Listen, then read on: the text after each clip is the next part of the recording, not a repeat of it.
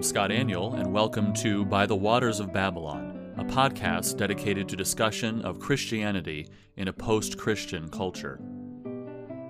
Well, it's good to be back. I just returned from 3.5 weeks in the UK, where I preached in 6 or 7 churches and a couple conferences, and enjoyed time of ministry, mostly with Reformed Baptist pastors and churches sort of loosely connected with the Metropolitan Tabernacle. But back in the swing of things here in Douglasville, and excited about what the Lord is doing through G3 Ministries. In this episode of the podcast, I'd like to discuss some of the feedback and response to my article on why you should not sing Hillsong, Bethel, Jesus Culture, and Elevation.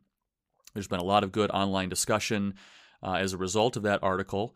That article has received now over 80,000 views and lots of discussion happening, and so I'd like to respond to some of those things. But first, I want to let you know about some upcoming events as well as books. I will be in May at the Church and Family Life Conference in North Carolina, May 19th through 22. This is a fantastic conference. The whole family can attend. It's geared towards families. My family and I have enjoyed the times that we've been able to attend that conference.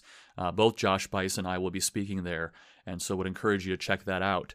And then also August 11th through 13th, I'll be teaching a course on theology of worship at Grace Bible Theological Seminary in Conway, Arkansas. If you are considering seminary, if you are considering training for ministry, or even if you just desire to take a course on theology of worship, I would invite you to check out Grace Bible Theological Seminary and that course August 11th through 13th. I'm really looking forward to that. This is a fantastic seminary, and I would encourage you to check it out.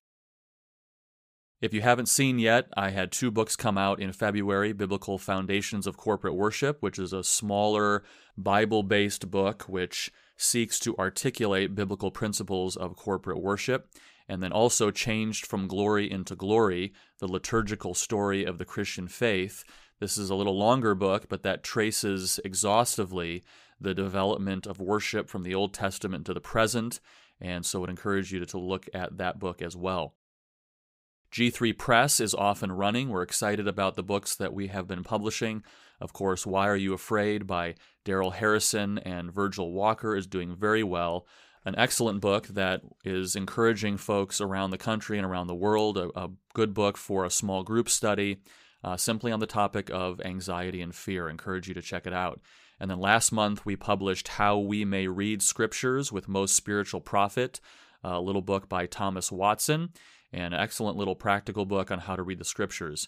And then we have opened up pre-orders for a new book called The Conservative Church, Preserving and Transmitting Biblical Christianity by David DeBrain. David is a pastor in South Africa, and this is another fantastic practical book for pastors and for others in churches who need to think carefully about how we are tasked with being, as the church, the pillar and support of the truth, and how we ought to preserve and pass on Christianity into the next generation. So a lot of exciting things happening, and I hope that you'll check them out at g3min.org.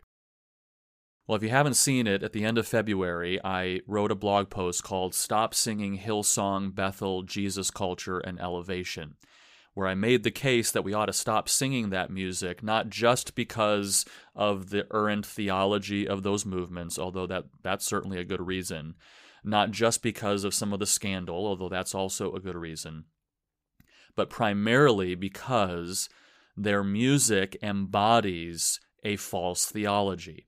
And that theology is a Pentecostal theology of worship, what I later describe as a sacramental theology of worship, in contrast to what I call a covenant renewal or reformed theology of worship.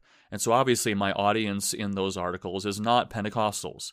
My audience is more Reformed Christians, cessationist Christians, who don't adopt a charismatic theology, but nevertheless are worshiping with a charismatic theology. And so I argue that we ought not use that music because that music embodies that theology and therefore transmits that theology to our people. Well, there was a lot of response, as I mentioned. The post sort of went viral, and I had 2 follow-up posts, how music embodies theology and 2 kinds of worship music. If you haven't read those posts, I'd encourage you to go over to g3min.org, click on the top menu, and you'll find my blog and you can see those posts. But there's been a lot of good response, a lot of positive comments, but then, of course, a lot of negative comments as well. And I actually didn't originally see a lot of that negative discussion because it was by people that either I don't follow or even had muted. But friends of mine had screenshotted some of the discussion, and I found it helpful to see what other people are saying, maybe some misunderstandings, or in many cases, some misrepresentations of my position. And one of those misrepresentations was that I really just want boring worship, as if the only alternative to avoiding Pentecostal charismatic music in our worship is boring worship. And actually, one screenshot of a Facebook discussion that I saw quoted a tweet that I had posted a while back and used that as a defense of their claim that I want boring worship. And here's the tweet. I said several months back, if people in your church think your worship is boring, the answer is not to do something to try to make it less boring to them. The answer is to help them recognize that it is not, in fact, boring. So that tweet was quoted, and the person said, see, Aniel just wants to intentionally make worship boring. Well, not only is that a misrepresentation of my position, but it also is a misunderstanding of the whole discussion. That original tweet was stimulated by an excellent book that I highly recommend by Jonathan Landry Cruz, published by Reformation Heritage Books, called What Happens When We Worship. Fantastic book. In fact, I sort of see that book, which came out about a year ago, and my new book, Biblical Foundations of Corporate Worship, as very much working together, similar size, similar perspective, but different angles. Cruz's book argues that in corporate worship, we meet with God, and that shapes us into worshipers, which is the most important thing that we will ever do. So by very definition, worship is not boring. It is a transformational meeting in which we regularly renew our covenant with God, where we are reminded again both of our sinfulness and God's faithfulness to remain true to the promises that He has made to us in Christ.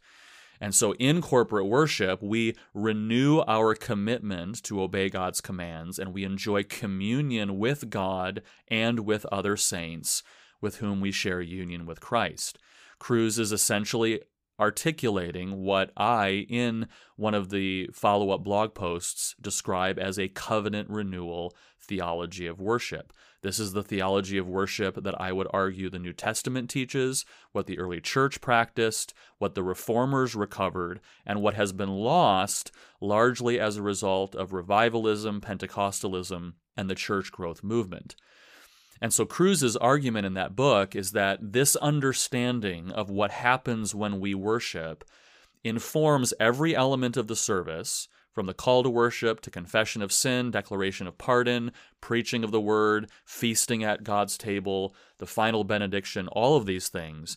And if we recognize that, a thorough understanding of these significant realities that take place every week that we gather for corporate worship, Cruz suggests, should lead us to understand the significance of what we're doing, should lead us to intentional preparation, to heartfelt engagement in the service.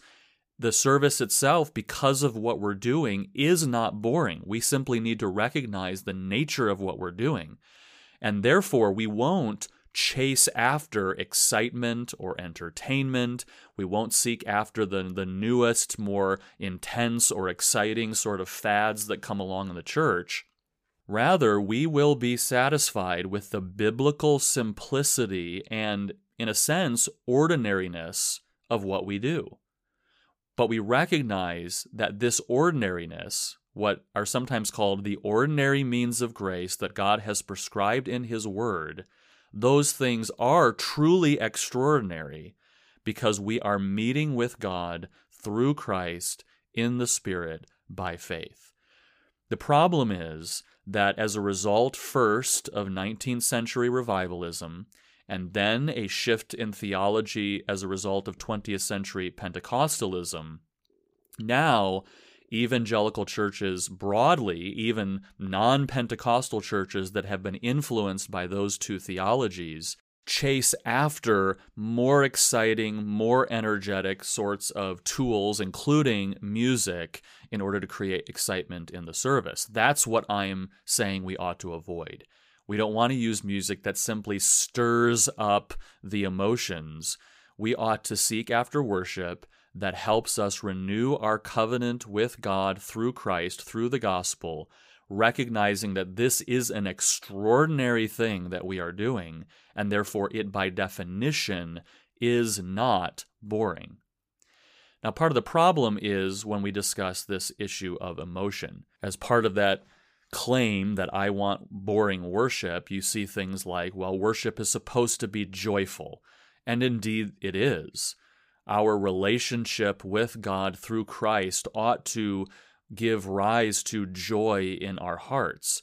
But the problem is that our understanding of the nature of joy, the understanding of our nature of what we today call emotion, has been so influenced by post-Enlightenment, post-Darwinian evolution theology and philosophy that we're sort of talking past each other when we use that language. Think about it. What exactly is joy? When the New Testament says, rejoice in the Lord always, again I say rejoice, what are we talking about? When Galatians says that a fruit of the Spirit is joy, what is that?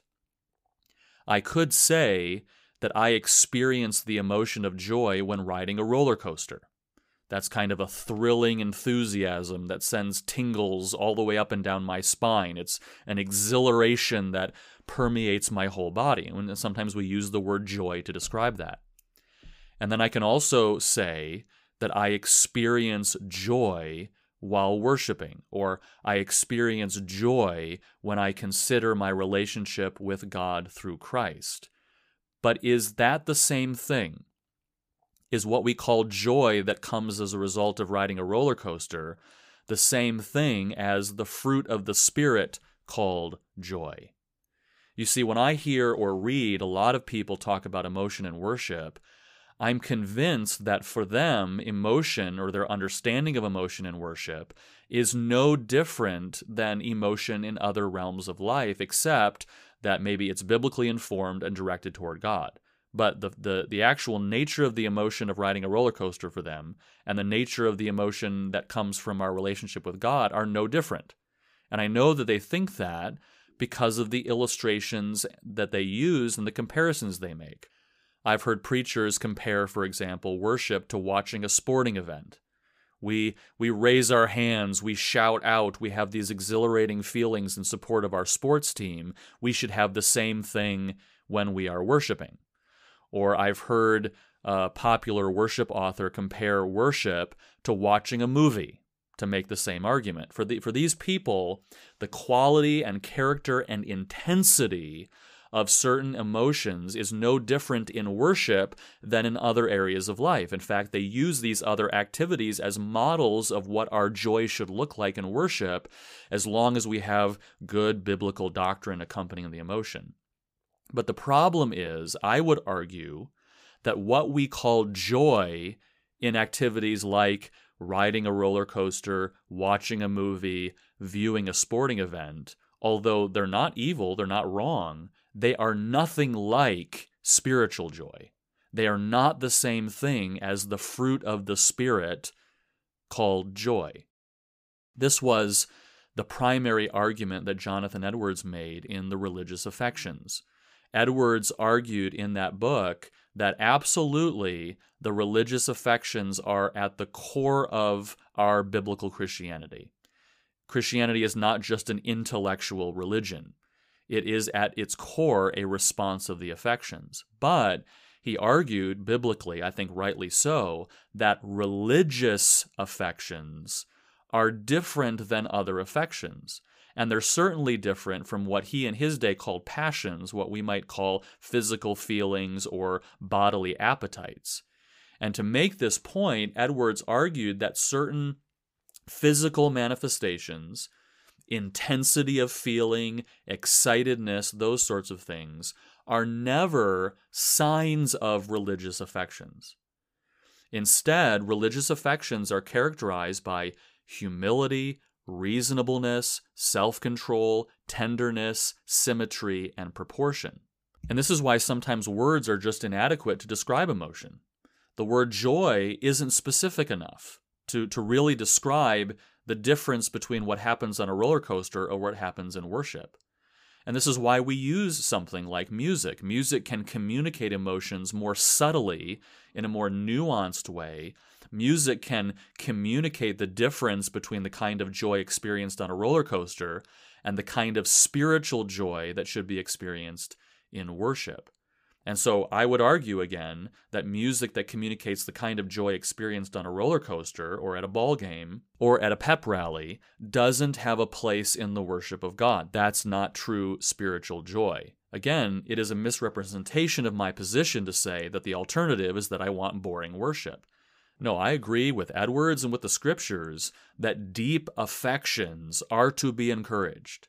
I agree with Edwards that true religion in great part consists in holy affections. A hearty amen to that. But when I see people talk about our need to have passionate joy in worship, that's where I want to give a caution.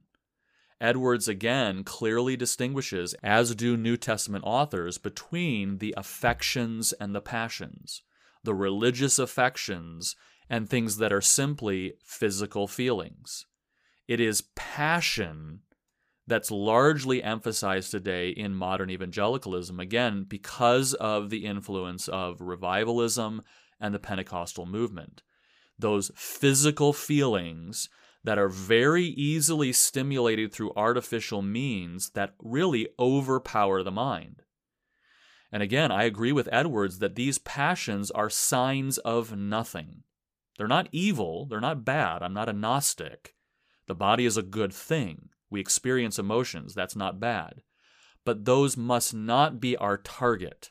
They must not be worked up through artificial means like music, and they must not be defined as the essence of spiritual worship, or even worse in my estimation, God's presence. That's what Pentecostal theology argues. It is that aura, that emotion created through music, that is the evidence of the presence of God. That's what I'm speaking out against. This notion that the very nature of spiritual worship is intense feelings of passion. I, like Edwards, agree that deep affection for God is essential to biblical Christianity. But I also agree with Edwards, who is against sort of enthusiasm. Artificially created emotional enthusiasm. That's the contrast I'm trying to articulate. And again, I think it's important to recognize the emphasis of the New Testament on this. I think it's very instructive when you look at the New Testament, you never see descriptions of spiritual maturity or fruit of the Spirit or qualities to pursue for Christians that in any way approximate the modern emphasis on passion, intensity, enthusiasm, or these sorts of things. Rather, when you look at how the New Testament describes spiritual maturity, you find things like this. Romans 12:3, think with sober judgment. Galatians 5:23, a fruit of the Spirit, self-control. 1 Thessalonians 5, be sober. 1 Timothy 2, women should be self-controlled. 1 Timothy 3, an overseer is to be sober-minded, self-controlled, respectable. Deacons are to be dignified and sober-minded. 2 Timothy 1, God gave us a spirit of self-control. It's instructive that 2 Timothy 3 says that the last days will be characterized by lack of self-control. 2 Timothy 4, Paul commands Timothy to be sober-minded. Titus chapter 1, an overseer must be self-controlled and disciplined. Titus 2, older men are to be sober-minded, dignified, self-controlled, sound in faith, in love, and in steadfastness. Older women are to be reverent in behavior. Younger women and younger men are to be self-controlled. Titus 2:12 says we ought to renounce ungodliness and worldly passions, but be self-controlled. 1 Peter 1:13, therefore, preparing your mind for action and being sober-minded, set your hope fully on the grace that will be brought to you at the revelation of Jesus Christ. 1 Peter 4, the end of all things is at hand, therefore be self-controlled and sober-minded for the sake of your prayers. 1 Peter 5:8, be sober-minded, be watchful, because your adversary the devil prowls around like a roaring lion, seeking someone to devour. 2 Peter 1:6, add to your faith self-control and steadfastness. You see, when we consider how the New Testament describes spiritual maturity, it's not this sort of high-octane, intense, passionate intensity. No, it is self-control, gravity, sobriety, dignity, and reverence. That doesn't mean boring. That means that our deeply felt affection for God ought to be characterized by those sorts of things. And so when you read a list like the fruit of the Spirit, and you read a word like joy, it has to be considered in light of those other qualities, those other fruits of the Spirit, like gentleness and peace and self-control. As Jonathan Edwards himself says, quote, truly gracious affections differ from those affections that are false and delusive in that they tend to and are attended with the lamb-like, dove-like spirit and temper of Jesus Christ.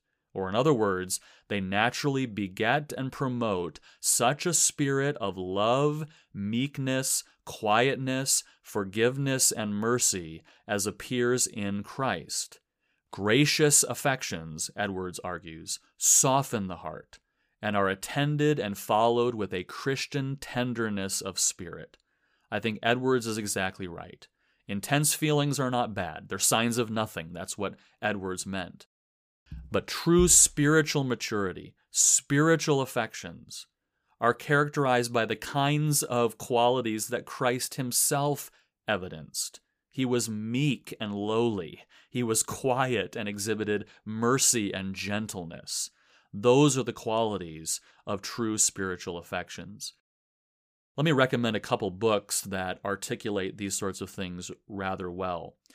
One of my good friends, Ryan Martin, who pastors in Michigan and has a PhD in theology, wrote a book called Understanding Affections in the Theology of Jonathan Edwards, The High Exercises of Divine Love.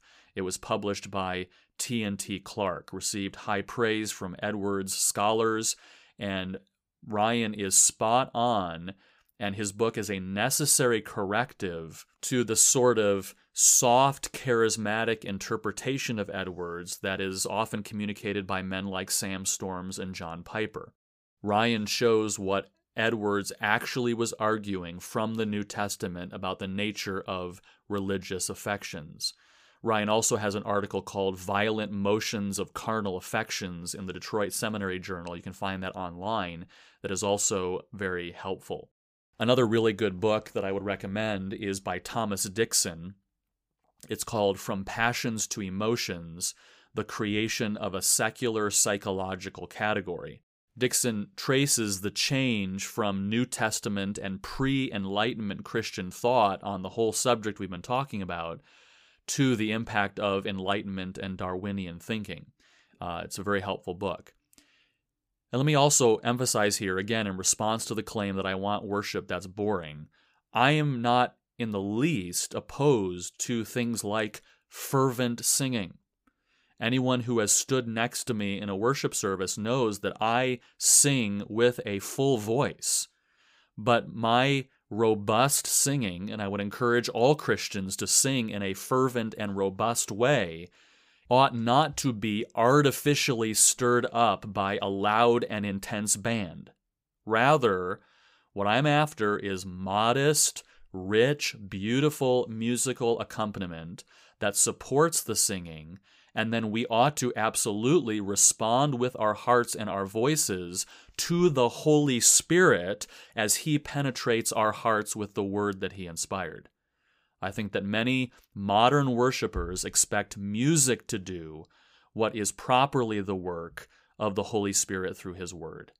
And so I reject these condescending caricatures of me that some are making that I want to intentionally make worship boring.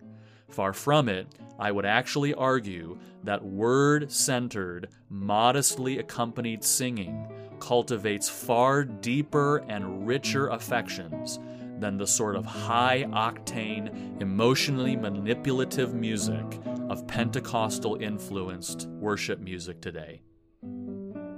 Thank you for listening to By the Waters of Babylon. Please subscribe on Apple Podcasts or other podcasting services, and if you enjoy the podcast, please give it a rating. You can find me on Twitter at twitter.com/ScottAnnual. I blog at g3min.org, and for articles, audio, and speaking itinerary, visit scottannual.com. Join me next time as we discuss issues related to Christianity in a post-Christian culture.